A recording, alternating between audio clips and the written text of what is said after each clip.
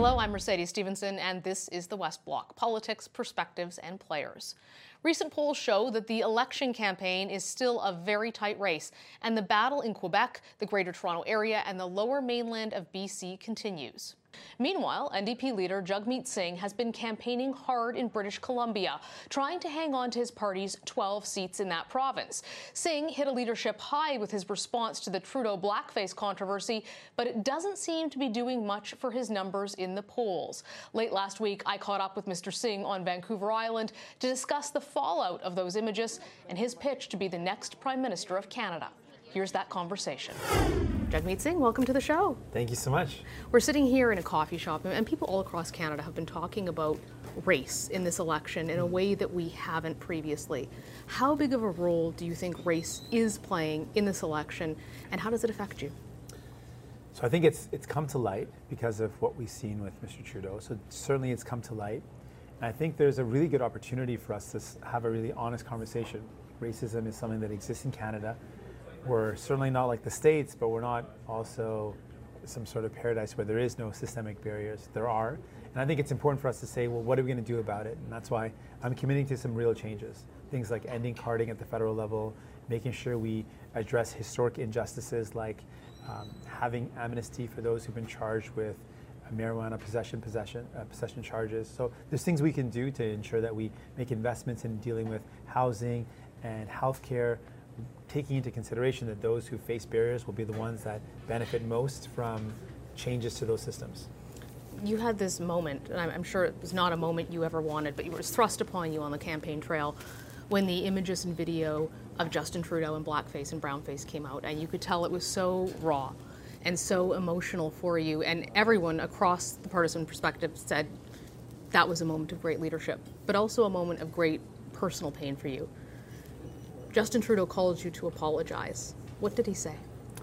Well, I said I was going to keep it private, and so I don't want to disclose that. But for me, what was unique about that moment was I wasn't actually thinking about myself, because while racism was hard for me, I was always able to defend myself. So it wasn't as hurtful to me as it was to others. It was something that still, I have pain from it, but because I could defend myself, it didn't have the same impact. But it was when a friend reached out to me and shared with me a really personal story. He was a dear friend I've known for a long time, almost 20 years, and he never shared the story with anyone. And he shared with me on that night. And after reading that story and hearing from him, it did something to me. It just made me really think about how much it has impacted people who couldn't defend themselves. And I thought about that, but his story really gave light to that. Do you think that Mr. Trudeau's apology to you was sincere? I don't think the apology to me matters in the sense of it's about what Canadians are going to decide and how they were hurt by it. I appreciate the gesture, and I said very clearly I didn't want to be a part of a checklist that he'd completed certain steps, and so I didn't want to be a part of that. I really believe that to really remedy the pain, we need to see some commitments to policies, like addressing the fact that Black, Indigenous, and people of color are overrepresented in the criminal justice system, or finding ways to really get at the root causes that create unequal hiring. So those are things, those commitments I think would be a real way to remedy the pain of what a lot of people felt after reliving a lived experience of being made fun of, maybe physically being hurt, feeling violence or insults. Those painful moments that came back when seeing those images, I think that's the only way really is to address the people that were hurt. Does the fact that he hasn't fully disclosed what he was doing in that blackface video impact on how sincerely you view the apology? I think the not being open about what happened is just creating more questions. And I think it's fair that Canadians are asking these questions. I've got a lot of people asking me, who is the real Mr. Trudeau, or raising this question. They saw one apology that had a certain tone, and then a second apology that had a very different tone, and then not really disclosing all the details about why it happened and when it happened, what was the purpose. All these things kind of help show a pattern of behavior of a very different Mr. Trudeau in public and a very different Mr. Trudeau in private. And in private, it seems to make light of people's challenges, make decisions that help those at the very top. And in public, he seems to talk a certain nice talk about pretty words and maybe empty promises. What was his tone like when he spoke to you? So with respect to the conversation, I appreciate your pushing on it, but I said I would keep it private because I didn't want that conversation or anything about it to be used by Mr. Trudeau or the Liberal Party as a part of their kind of checklist of steps. So I didn't want to disclose anything on that. You are the only racialized party leader in Canada. You wear a turban. You're also campaigning in Quebec. Bill 21 there, obviously very, very controversial, and you couldn't do your job in Quebec. Why won't you commit to fighting that bill if you become Prime Minister? There's a couple of things. First off, there's a court challenge that's going on, and I think that court challenge is very important, and I support it, and it's something that should not be interfered with. And I don't want to jeopardize that court case in any way with any sort of comments that I might make about that court case. I do recognize there's jurisdiction, but that court case is challenging the fact that there's a very discriminatory law. What I'm doing is focusing in on, one, being in Quebec and saying, hey, I'm someone that wears a beard and turban, that believes firmly in the rights of women to have access to abortions, the right to choose, that believes in same-sex marriage, that believes in the importance of fighting the climate crisis and investing in lowering the cost of living, so fighting big telecoms companies and making sure our healthcare is there for us when we need it. It's a way of showing people in Quebec, hey, we can build a better world when we work together, not by dividing and separating people. But then why not say categorically, I will fight to have that bill struck down? Well, I'm fighting to win over the hearts and minds of people that supported a bill that I think is very divisive and very hurtful. And I don't want to jeopardize the court challenge that's going on right now. I've got a lot of legal training in the past, and I know it's important to keep that separate. So while that court case is being challenged, it's important that I don't interfere. What do you say to people like Tom Mulcair, former NDP leader, who've implied that you don't have the courage to do it, or that it's about seats? I've got the courage. I've taken on big challenges in my life, and I've never backed down. And I'm not afraid to fight when it comes to people's rights. I'm willing to fight the biggest and most powerful corporations in Canada, big pharma and big insurance, by saying we've got to put in place a pharmacare plan. I can absolutely fight whenever people need me to. But I also know when it's important not to make it about me, but there's a court challenge that's very important, that's very powerful, and it's people saying that this bill is wrong, and there are laws that protect against discrimination, and I want to see that process go ahead without any interference from me. You're also not a fan of big oil, along with big pharma and some other big things. Trans Mountain Pipeline, obviously very controversial here in BC. You've said that you don't support it. That's correct. Would you support the building of any pipeline that would carry oil in Canada? So I've got three criteria to answer the question, because I don't know about the project. It's hypothetical, but I can tell you concretely what my criteria would be for a project to receive approval with the new Democratic government. One, it would have to fit within the environmental regulations, protection of the environment, and also our plans to reduce emissions. So if that was satisfied, the second, very important criteria is that it has to create jobs for Canadians and be something that's not resource extraction and a rip and ship type of project, one that creates value-added jobs. And finally, and most importantly, it had to be a bill that has the acceptance of the community, and whether that is because of Indigenous community rights or because of local communities, it has to be something that is in line with the vision of a community that's being impacted.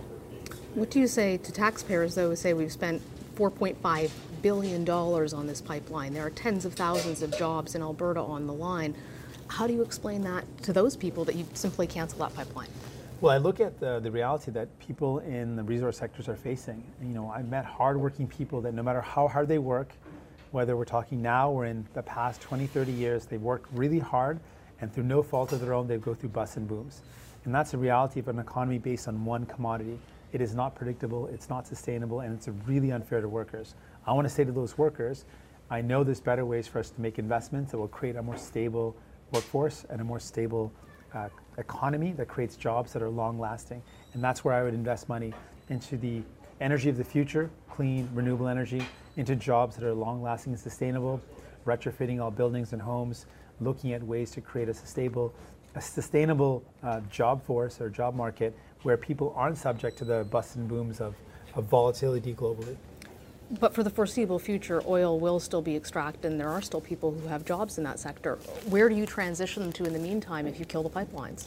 Well, this particular project is one where it's not a value-added type of project. It's not one where we're creating value-added refining jobs in Canada. It's one where we're just extracting a raw resource and shipping it out. And it's uncertain in terms of what markets are available for this diluted bitumen, which is a very difficult product to refine. I know that there's massive investment we can make in building infrastructure, putting the skill sets of those who are in construction, those who are in skilled trades to work to retrofit commercial buildings. There's so many buildings across this country that need to be retrofitted.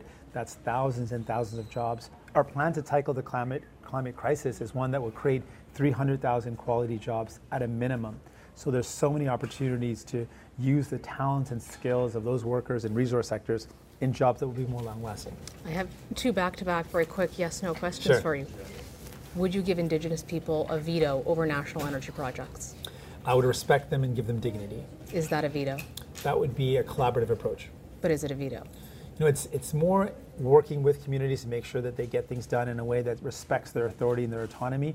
It would be in line with prior and informed consent, so that's what I would do, absolutely. Is there a point where, as Prime Minister, you would determine a project to be in the national interest and run it through despite Indigenous refusal to allow it to go across their land? I wouldn't contravene that principle, that free, prior, and informed consent. For me, that's a guiding light and a guiding principle. So I'd make sure it's in line with that. And if it's not in line with that, then no, I wouldn't go ahead. What about provinces? Because you want to give them quite a bit of latitude, and that Yes. fits with the Federation. But at some point there as well, is it the job of the Prime Minister to say, look, this is in the national interest and the project is going ahead? It is important for us to recognize there are powers that we have at the Federation level, and those powers remain, and I don't want to change those powers that are constitutional.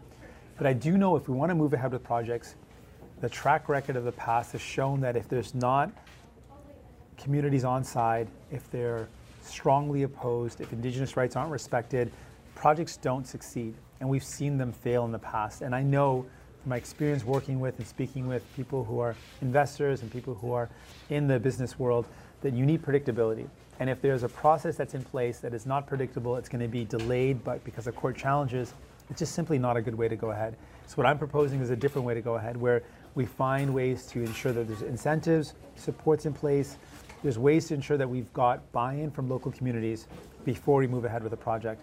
I believe that's the only way to successfully complete any project. We've talked a lot about the environment, and you have some pretty big climate goals, and we know that this is top of mind for a lot of Canadians. One of the goals that you've talked about is meeting the IPCC goals within 11 years, by 2030. That would take some pretty drastic change. What does that change look like?